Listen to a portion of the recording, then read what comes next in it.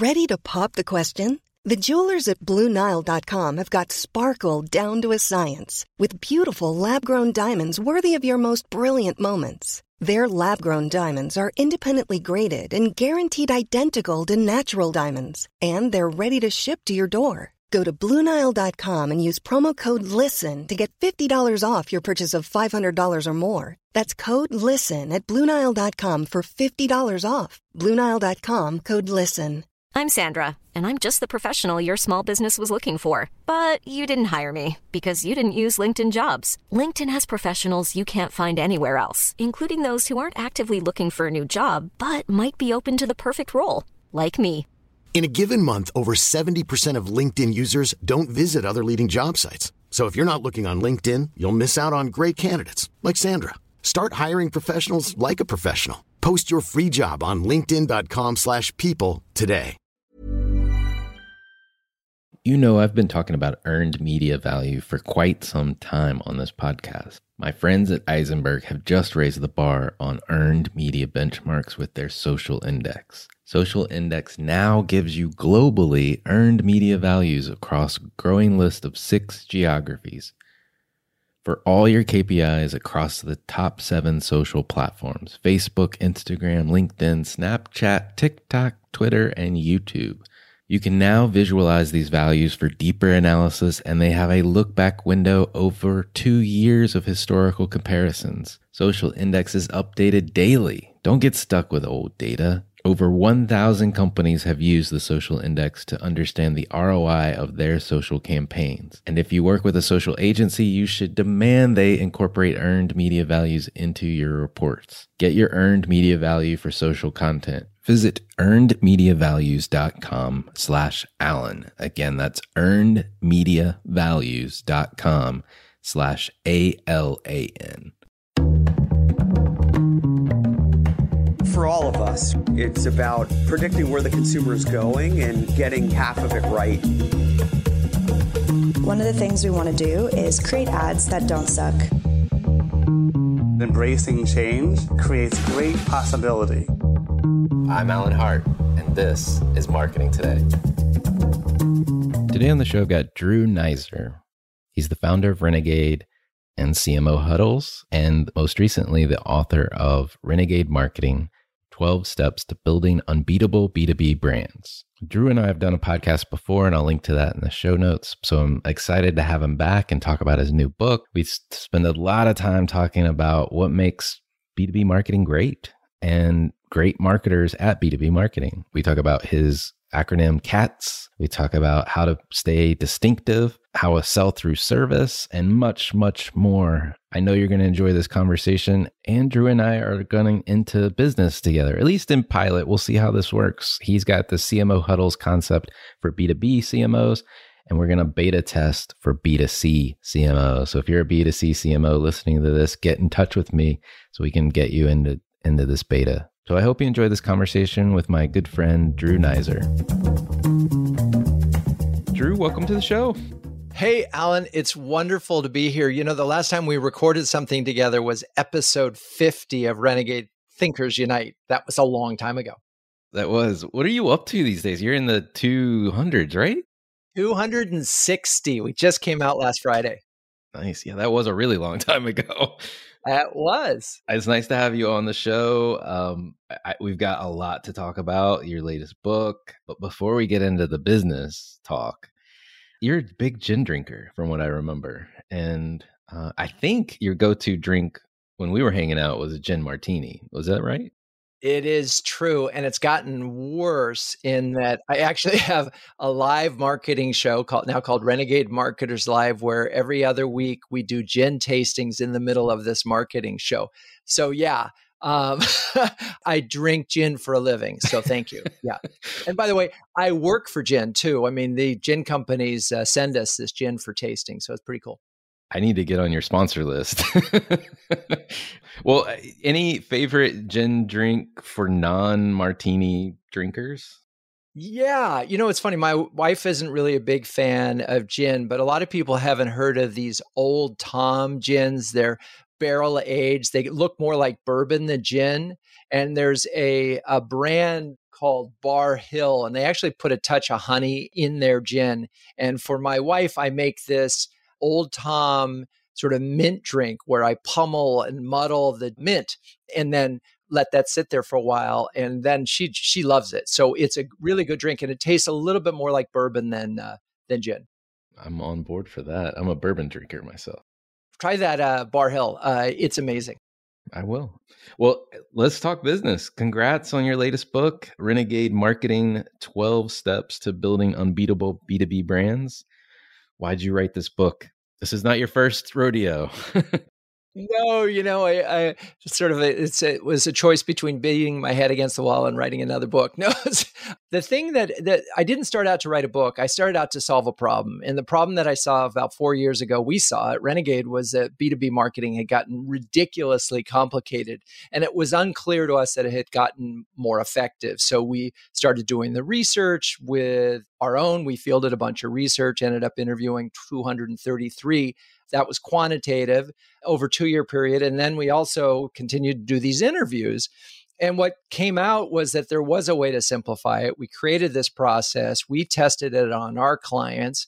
And then the pandemic came along, and I was about done with the book, and I wasn't sure it was going to work. So I took a streamed down version of the book, 15,000 words, and posted it on our website right as the pandemic began, as a saying, I don't know what's going to happen. This may work, this may not. And it ended up being a killer piece of content for us, and also gave me another year plus to keep interviewing, to keep refining it. And so finally, after 4 years, I think we've sort of nailed how to really simplify B2B. I love it. And the notion of taking that much time to the research that you did, the streamlining, the writing, crafting the message before you go to the big format of a book. Any tips on writing a book if I ever wanted to do that? Besides, don't do it, I guess. So it's funny because I actually started with the outline of the 12 steps. And that was sort of a mental thing. But I also had a framework, which was courageous, artful, thoughtful, and scientific, the CATS framework. And I had that came out of the first book. But if the question is how to write a book, I have to do a shout out to a friend who suggested this: is write the outline and then just film yourself talking about each of the chapters and transcribe it. And you'll sort of see what you need and what you don't. It's a great way to get started. I didn't take that approach, but I did have the outline and the methodology that we were talking about in the book, and then had a chance to talk about it with CMOs through the interviews, and kept finding cases that sort of reinforced each of the 12 steps and each of the 4 traits. So look, it's not hard to write a book. It's hard to write a book that people want to read and that is worth reading. And, it's easy actually to write a book. Mine's 45,000 words. I don't know, write 500 words a day and you're done. Well, easier said than done. There's a lot of books on marketing. What in your mind makes this one different? I hope it's different. And, a part of it is the intention, which is this try to radically simplify. Secondly is that this CATS framework, which gives you sort of an overview of what it's going to take for you to be a successful marketer, as in courageous, artful, thoughtful, and scientific. And then it's just the stories. And I just kept finding great stories, both from the interviews and from my career, and really tried to write a book that I would want to read, because, I'm either reading history or fiction. And so for me to read a business book, it's got to be really well written and have a lot of good stories. And it's funny, I was talking to a friend about this the other day. They like to read the 2-page versions of the book. I can't do that because I miss the stories. That's what I remember. And I think that's what we all remember. And this isn't a pitch for storytelling. This is just the way we think and remember. So if I can tell you about the time we were nervous as heck by running a tough book over by a Hummer, and you feel like you were there, you're not going to forget that story. And you're going to, you're going to remember that. Part of it is the framework. Part of it is the methodology. And I hope some of it's the writing. I love the framework of just radically simplifying. The CATS framework from the first book that you poured over is phenomenal too. And I just make sure everyone knows what that's acronym stands for, it's courageous, artful, thoughtful, and strategic, correct? Well, scientific, actually. And I've added to it. So that's what came out of the first book. But I added to it. And so part one of the book is courageous strategy. Part two of the book is artful ideation. Part three of the book is thoughtful execution. And part four is scientific method. So this framework really was helpful to me and to even expand upon it. So, think about it. You've got strategy, you've got ideation, you've got execution, you've got measurement. It's pretty simple.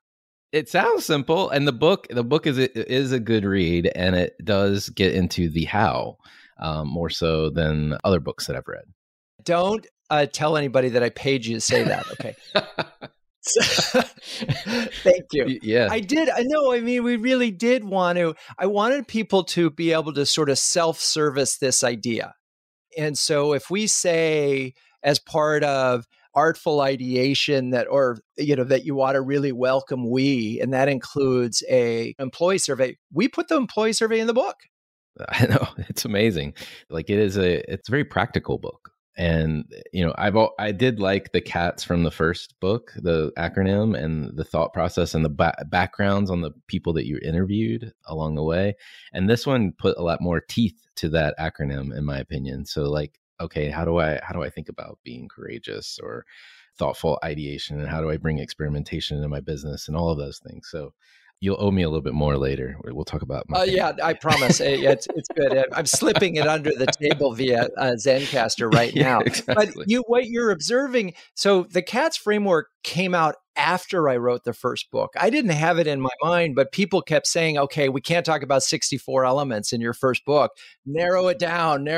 Talk about, give me 4 characteristics of successful marketers. And that's what came out of it. But you're right in that the expanding on that and putting courage as the basis for strategy and putting artfulness as the basis for ideation really, for me, became so much easier again to create this simplified construct.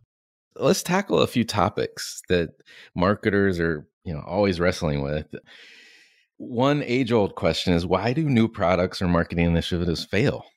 Here's a funny thing. So in the research that I mentioned early on of the 233 folks that we surveyed in 2019 and 2020, 90% of them agreed that marketing had gotten ridiculously complicated in the last 12 months. Okay, so we started to break that down. And one of the things that we asked was, how important is it to you to involve employees in new campaigns and things like that? And it was like overwhelming. 70, 80% said, very important. And then we said, so how long do you give to that? And more than 60% said less than a month. And so what that told me was that what they think of as employee education is just a coat of paint on an old barn. They are not doing anything that is really meaningful. Like if you launch a new campaign, particularly a new brand, you better be bringing some meat behind it, like there's a new service or a new product or something. And if you're doing that, then you got to retrain your employees, right? And we can talk about the Aetna example. I think you and I talked about before, but this is where they go wrong. Is they think, oh, we can push this thing, this new brand, or this new feature, or this new product out to market, and we don't need to educate our employees on the implications. And they call a call center. They don't know what's going on. They call a salesperson. They just have a superficial knowledge. And that's the problem with most marketing, is that it is in fact superficial. And so I think the issue is that it starts with a strategy that isn't substantive. And if you're not substantive there, then you're not going to have a substantive re-education of your employees about the program. It's so true. I mean, if you're trying to do something new and different and you're only spending less than a month with your employee base, like, is it really that good? It makes a lot of sense to put employees first, especially in the B2B context. A lot of times those employees are your frontline versions of your brand. Oh my God, they are the brand in a lot of cases. I mean, if you're Deloitte or a consulting firm, they are the brand. And then the second part of this thing that I think is so important that gets missed is they rush it out to prospects and they haven't really gotten in customer buy-in. And, was this on the roadmap or not? Are customers already endorsing it? Do they feel like they were on the inside because they're part of a community that's supporting the brand? Or did you just sort of throw it out there? And again, missed opportunity because they just have their eye on the prospect. Oh, we're going to get new business out of this, net new logos. And as a result, if you don't have your employees behind it and you don't have your customers behind it, good luck. Yeah, I'm having the like flashbacks of calling a call center and talking about something I got in the mail, and they go, "Oh, that's just something marketing put together." Yeah, just marketing. It's just don't listen to them. Yeah, don't worry about that. That's not business. That's just the pretty pictures they put out this week.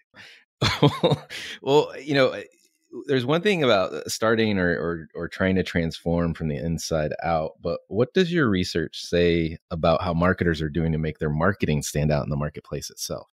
This was really interesting. In the same survey that I mentioned earlier, we asked them, how many of you consider your brand, the brand that you are selling to the marketplace, distinct from the competition? And 60% said, yeah, we think it's pretty distinct. But then you ask them, is your marketing distinct? And only 40% said yes. And that to us is a pretty big gap. I mean, that's a 20-point gap. But more importantly, if less than half are saying that their marketing is distinct, you sort of scratch your head because it's always been pretty much the job of the marketer to differentiate the brand. And so they must either are not looking at that as a metric that matters to them, or they don't know how to do it, or something's wrong, because that's pretty fundamental. Begs the question, like, how can you be distinctive overall if you don't have distinctive marketing? Like, come on. Yeah, exactly. And look, there are some brands that are we'll call them product led, where there's so much that's sort of different about the product that the marketing is less distinctive and probably even less important. I mean, if you just think about all these products that sort of grew on a freemium basis, they were kind of distinct from a marketing standpoint, but they were distinct because they got free trial. And I think that's one of those things that you really have to take into effect. But what I talk a lot about in the book is making things real. And if you are going to transform your brand, it starts from the inside out. It's getting your employees on board. It's teaching them something new that is, in fact, bringing out what is distinct about the brand or the company.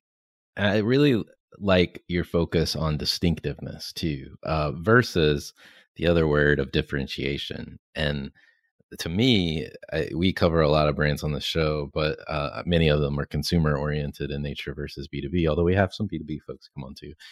There is kind of, once your brand has been out in the marketplace or your products have been out in the marketplace, naturally the competitors start to copy you, you copy them.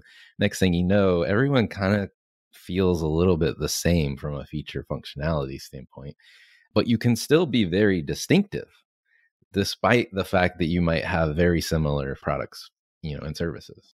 It's true. I mean, I let marketers off the hook a little bit on the book. I start by talking about uniqueness and saying IKEA unique all the way, top to bottom. And if you're lucky to work for a company like IKEA, it's marketing is easy. Most B2B brands are not as, where unique is really hard to find, but distinctive should not be. And so, that's why we've focused on that. Again, we want to make it simple. We don't want to make it impossible.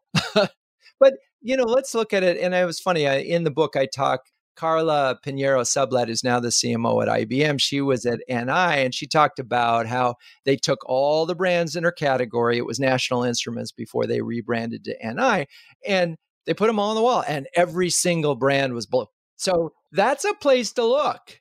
I don't think you should only differentiate by color, and I don't think you should pick a color just because you want it, but it is a way. And I talk about that a lot. Sometimes color I mean, I mentioned a case of a brand that stood out because they were orange. I talked about copper because so you can do it with color, but I hope there's something more substantive to it, or a link from the color to an idea.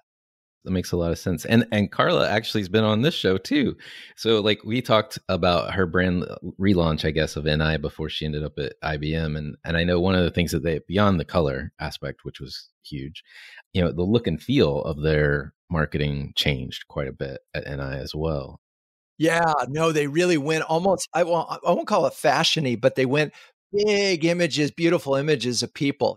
Not what you would normally expect from an instruments company, and started telling stories about the people that use their products, making their users the heroes, if you will, too. Always a good idea. It's never about you. One of the areas that I liked a lot about your book, I got my career started in services and services marketing. And so I love your chapter on sell through service. What can you tell listeners about the value of leading with service in general? The whole premise, and I've been thinking about this, by the way, for a long, long time. We used to call it marketing as service, but I had to change it to sell through service because it's alliterative, and that's what all the chapters are. But this notion of marketing as service I've talked about for a long, long time. And it's this notion that marketing can actually add value to the world. It doesn't have to be sell, message. And there's so many examples, both in the B2B and the B2C world, of where marketing has genuine value that really helps the customer. And this became clear to me with a lot of the research that Brent Adamson did at Gartner. He talked about buying is broken, buying committees are broken. And what we need to do is we need to enable them and make it easier for them to buy, right? And so he talks a lot about the various ways to do that. And I quote him several times, and Brent, by the way, was nice enough to write the foreword to my book. So shout out to Brent, you're my hero. But there's a lot of good things in the research that they did that point to the fact that this works and that if you make it easier for your customers to buy because you think ahead. And a great example of this, and he talks about this, I don't mention it in the book, but it is you got a buying committee of 14 people. You have this crazy ass cycle of buying, meeting, demos, meetings, demos, and then you're 11 weeks, months into the sale, and they say, oh, we just found out that we have a finance committee that has to review things for purchases over $500,000. So, it's back to the drawing board unless they always ask that, oh, we already had that report prepared. And by the way, they would have already provided it 6 months ago to the lead person in-house and said, here are the financials that your CFO are going to need. That's just smart marketing. And I think the difference between marketing today and marketing 10 years ago. I'm Sandra, and I'm just the professional your small business was looking for. But you didn't hire me because you didn't use LinkedIn Jobs. LinkedIn has professionals you can't find anywhere else, including those who aren't actively looking for a new job, but might be open to the perfect role, like me. In a given month, over 70% of LinkedIn users don't visit other leading job sites. So if you're not looking on LinkedIn, you'll miss out on great candidates like Sandra. Start hiring professionals like a professional. Post your free job on linkedin.com/people today. Many of us have those stubborn pounds that seem impossible to lose, no matter how good we eat or how hard we work out. My solution is PlushCare. PlushCare is a leading telehealth provider with doctors who are there for you day and night to partner with you in your weight loss journey. They can prescribe FDA-approved weight loss medications like Wegovy and Zepbound for those who qualify. Plus, they accept most insurance plans. To get started, visit plushcare.com/weightloss. That's plushcare.com/weightloss. Is that 10 years ago, marketers would just hand over a lead and say, sales, go do your thing. If sales failed, sales sucks. Today, that won't work. Marketing and sales are like hand in glove, and they're working with each other. And whatever stage there's a problem, there's a marketing as service, a sell through service solution. And so the marketer really has to spend a lot of time with the salespeople to watch that and see where the deals are slowing down and develop those programs. There's a phrase, and I can't remember, I'm stealing this from somebody, and right now I'm going to claim it as my own, but I know it's not for those that are listening. They used to use this phrase all the time called solve, don't sell. And it's this notion of to what you're talking about, which is provide value along the way. So it doesn't one, it doesn't feel like you're constantly just selling them or messaging them to buy, but really helping solve a problem along the way. I like marketing, particularly when marketing actually is helpful. And, this is the thing that I think people will enjoy working in departments that are not pushing messages out there, but are creating things that actually make their customers' lives easier. And so a lot of the point of content to me, if you start with how do I help my customers, chances are you're going to have better content. And that can just sort of get you all the way, also help you through the sales process. Well, let's move to measurement. That is the constant, ever present challenge for marketers and marketing organizations. You talk about the need to radically simplify your metrics. What do you mean by that? There's a couple of things going on. One, and this isn't just me, if you talk to CEOs or boards of directors about CMOs and talk about their metrics presentations, they're rolling their eyes because you're talking MQLs and clicks and site traffic, and none of that seems like business language that's growth, right? So Light and CMOs have already figured out that they have to talk in the language of growth. And that's great. So let's talk about that. The problem is that that's only one aspect of the role. And so what the book prescribes, and this I learned later after I'd already sort of worked this out, that, and by the way, I didn't work this out alone. I worked with a bunch of CMOs on this, is how do we radically simplify this? We've got to have better metrics for employees because, as we already talked about, we can't go to market without employees on board. We got to have better metrics for customers because NPS is insufficient. We've got to have better metrics for acquisition so we have a real sense of, looking forward as opposed to looking backward. And then lastly, and this is the thing that blows my mind, it's like less than 30% of B2B marketers have a brand health study in place. And I think back early in my career at packaged goods, you had brand health, every single brand, and it didn't even matter how big they were. I mean, and so you knew what your awareness were. You knew what your saliency was. You knew where you stood relative to your competitors. And now what a lot of CMOs do and rely on is this sort of faux metric that they can get, which is called share of voice, which is kind of a awkward measure of digital impressions. And that's fine. And in the book, I talk a lot about how you can get to some blended metrics for employees, customers, and prospects that will give you not just a sense of where you are, but sort of a health metric. And I give you an example. I mean, employees right now, if you are, it's a very competitive market, and it was 2 years ago before COVID, and now it's really competitive. So you've got to keep your employees and you have to attract new ones. Well, marketing has a profound role to play in that. And so that's why I'm encouraging CMOs in B2B particularly to have that metric, to own that metric. Even if HR is pushing out the communications, they should own some kind of an employee health metric and an employee satisfaction metric. From measurement, it leads right into one of the last areas you talk about, which is this culture of experimentation. And I think we've heard about this. I mean, from the trade presses and other things that are out there around, having a more agile workforce, a more agile marketing approach, or test and learn. How do you define what a culture of experimentation looks like? First of all, you can tell right away because you can ask the marketer what percentage of your budget is for tests and new things. And if it's less than 5%, there's no culture of experimentation. If it's 20%, you know that these folks are on it. And so part one is just where you're putting budget.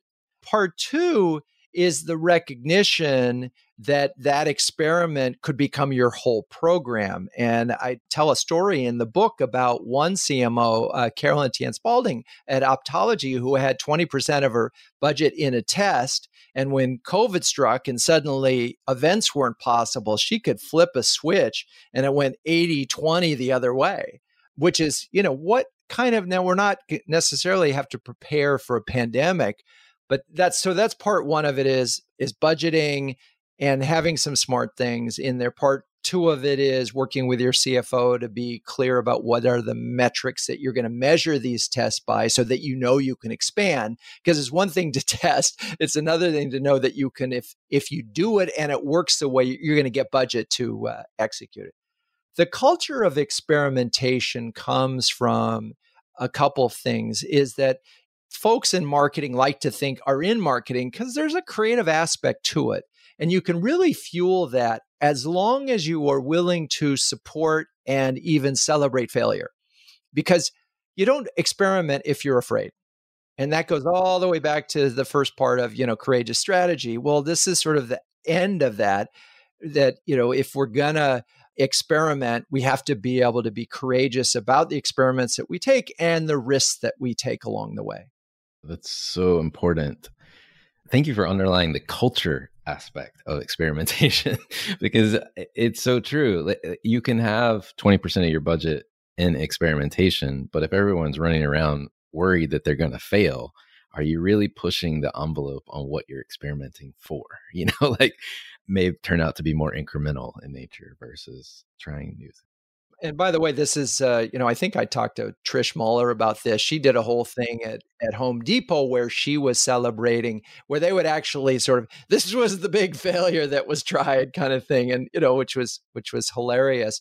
But I think that this test to triumph, which is the last chapter, you can't test to triumph if you don't have the right metrics in place. And this is why that, you can have a culture of experimentation, but again, if the metrics are wrong, then how do you know if the experiment worked? And so this is why you got to do that part first and really be clear as to what it is that you're trying to accomplish, and make sure that, that you're going to be measured based on that. And that, as CFOs like to use this term, dry powder, that there's dry powder to support the experiment. Because there's nothing worse, by the way, if you do a test and it hits all the numbers and then the CFO says, oh, sorry, just kidding, we're not going to support it. It's like, what? So, and that could happen. This is where you can get, and I talk in the book, I love this is something that Jeff Perkins does, and he's now the CEO, but when he was the CMO, he would have this, I think it was a day or a week where they'd have these contests for developing new ideas. And they'd have these cross-functional teams in order to do it. What a great thing. It's just fun, right? You take a day and you're just going to think about new products, and everybody in the organization is on a team, and then they had prizes and so forth. That's when you brought everybody together, and it's really, and then they actually executed some of those ideas. I hope some of the listeners of this show will pick up your book, Renegade Marketing, 12 Steps to Building Unbeatable B2B Brands. By the time this airs, your book will be alive and out in the wilderness. I know you're just days of launch right now. So I know everything's a little hectic, and I thank you for spending some time with me today. I am so grateful for this chance to talk, and it's been great. I mean, it's so fun to be interviewed by you. Oh, I appreciate that. Thank you. You're so kind. I'll pay you later too. So yeah, okay, good. Good. Switching gears a little bit, we like to get a number of questions out to everyone that comes on the show. I always love getting to know people even a little more, even though we know each other. We've known each other for years. I want to ask you one of my favorite questions to ask, which is, has there been an experience of your past that defines or makes up who you are today? I am one of these people who seems to win something that doesn't go the way I thought it was, it works out better. I didn't get into the college I was supposed to. Everybody in my family went to Yale. I got to go to Duke. It was the greatest thing in my life. First woman I asked to marry me, she declined. Man, did that work out really well for me. And by the way, for her, for her. And then in business, I mean, there's been any number of crises and so forth. And I'll give you a most recent example. When the pandemic struck, and by the way, I'd been prepared because we'd gone through 9/11, we'd gone through 2008 when 70% of our business walked out the door. So I had now developed a mindset that crisis equals opportunity. And that's sort of become sort of the way I operate now. And so it's like something bad happens. Okay, now what? Reaction number one is, how do I help the people that I know? And number two, what else could happen? And so when the pandemic struck, and also the CMO Club was sold. Those two things happened. I went, oh, I got a lot of CMOs that I know that are going to be sort of flying and could really use to gather. So we created CMO Huddles April 1st, 2020, just as a way to bring my friends together. I didn't know if it would help Renegade. But I knew that it would help them. And so we started, we betaed in April, and October 1st, 2020, we officially launched a subscription service for B2B CMOs. And, knock on wood, we're as of the recording that we have 90 subscribers, and it's a vibrant community, and I'm really excited. And it all started because you talk about selling through service. I just said, again, I don't know if our businesses are going to survive, but I know I can make a lot of friends and help a lot of people. So, and that's where we are. I love that CMO huddle idea so much. We're going to beta this for B2C marketers too together. Yes, we are. Well, you got to try, right? Yeah, culture of experimentation, right? So we're gonna definitely try this out. You can go to cmohuddles.com and learn the package offering, if you will, and the format that you've got for B2B marketers. It'll be very similar to B2C marketers. But is there anything you feel like we should highlight about what the huddle concept is and how it works?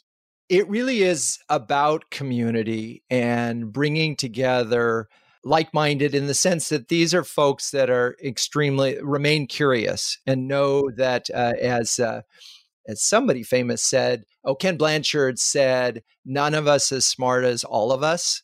And that's what we're after. It's a really hard job. I know that whether you're B2B or B2C, it's a really hard job to be a CMO. And why go it alone? So, we're bringing you together for huddles and small group conversations. We arrange one-on-ones. There's a lot of other ways that we're bringing the community together, Slack and all of that. But ultimately, it becomes, how did this one CMO share an idea or a thought or an approach that helped another CMO? And as long as you keep coming to huddles and you get value, we know we're helping. If you're listening to this and you're growth-minded CMO, B2B or B2C, we've got a huddle for you. Yes, we do. So, well, what advice would you give your younger self if you were starting this journey all over again? I didn't really start writing very seriously till probably 2008, where I committed to writing an article every single week. And that's when I really got into it. And I don't know, one could say I wasn't mature enough to do it earlier, but I would tell my younger self, write earlier. And the reason to do that is it forces you to understand. And so you can't write an article on something without trying to wrap your mind around what it is that you heard. The second part about writing is you find, I got to find something to write about. That's why I started interviewing CMOs. And, now we're 10 years into this, and it's like 460 CMOs I've interviewed. And that's that's my 10,000 hours, And so if you start that early, you're the Beatles in Hamburg. You get your 10,000 hours a little bit earlier than I did. I love that. And to your point, I mean, writing, when I'm thinking about whether it was in the consulting world or just teaching my team about something, like if you put pen to paper, you really figure out whether you know it as well as you think you do, right? Yeah. And you test your arguments. Yes. Yeah. No, it's very true. And it's hard at first. It takes longer, and then you get a discipline. And I give myself a certain period of time to write an article, and that's it. Is there a topic that you believe marketers need to be learning more about right now, or you're trying to learn more about yourself?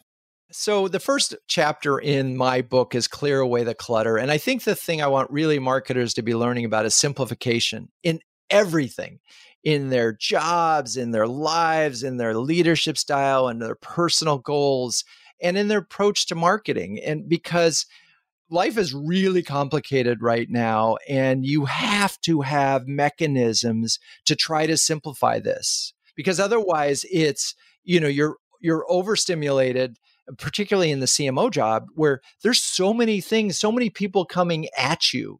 So you end up learning to politely say no. You learn that the focus is your friend. You learn that if it's not on the plan, you can say, you know what, great idea. It's not on the plan. We'll put it on next time. We'll put it in our bucket of test to triumph, but we're not going to do that now. But you can only get to simplification if you commit to it and understand it and have such a strong strategic foundation and buy-in from your executive team. You get those two things going, you can actually, it's a manageable job. You're Marie Kondoing every marketer's agenda. That's the goal. Are there brands, companies, causes you follow you think other people should take notice of? We talked at the beginning of the show about gin brands, and I happen to have a couple, and they're illustrative. And in the book, I talk about little P and big P purpose, right? And I could talk about some cause marketing things, but I'd rather. So I'm looking at 2 bottles of gin right now. One is this Drumshambo gunpowder Irish gin, and it comes with a little story packet attached to the a neck hanger, and the story is unbelievable about the founder, this guy P.J. Ridley, and how he found this tea in India, and it's gunpowder and all, and there's a jackalope. It's just a great story. And what I also admire is there's layers to the story. And this is what, booze marketers are particularly good at, maybe packaged goods. There's a story on the first, it's like, oh, there's a jackalope. Oh, no, there's just a bottle. And it's distinctive, right? And I've got another brand I'm looking at, Amos Dry Gin. Couldn't be more different. And it looks more like something that you would find where you would be getting a hand cream from, because it looks like, and it's very different. But the story, when you find out, and in both cases, I've talked to the distiller, and they come from these places. One comes from this place of adventure. This other one came from, what can I do with botanicals? And this California lifestyle, right? One's this Irish crazy guy and one's this very California but they're both, the stories become more and more and more interesting, but there's a high level one and then you can dig deep. And again, this sort of simplification of the brand, I think is so helpful. And then, look, I know B2B, it's complicated. There are a lot of layers to the story you want to tell. But do you have a high level layer? And we talk about that in the book. If you can describe your brand in 8 words or less, you got a chance. I love it. I've got to check out these gin brands you keep mentioning too. So we'll try to link to them for other listeners that may be interested. They'll be happy about that. Last question for you. What do you feel like is the largest opportunity or threat facing marketers today? I think the threat is marketing. Yes. And the marketing mindset.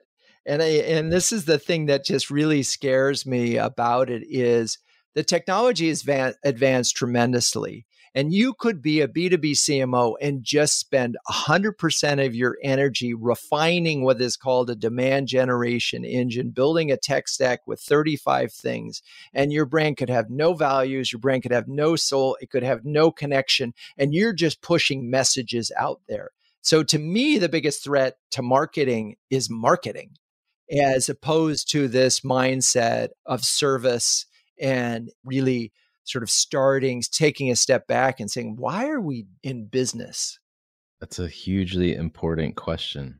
And if you, to your point, getting stuck in the minutia of producing the machine, you're not really doing marketing. I mean, you're doing the mechanics of it, but you're not doing marketing.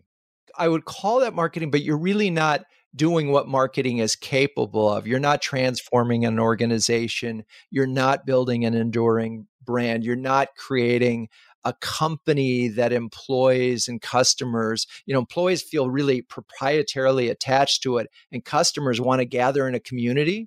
There's your thing. If your marketing is building community, you're doing marketing well.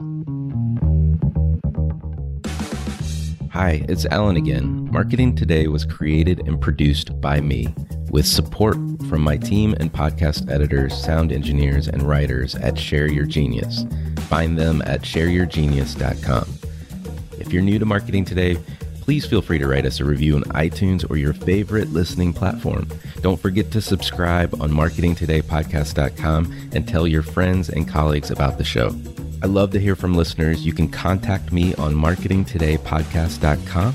There, you will also find complete show notes, links to what was discussed in the episode today, and you can search our archives. I'm Alan Hart, and this is Marketing Today.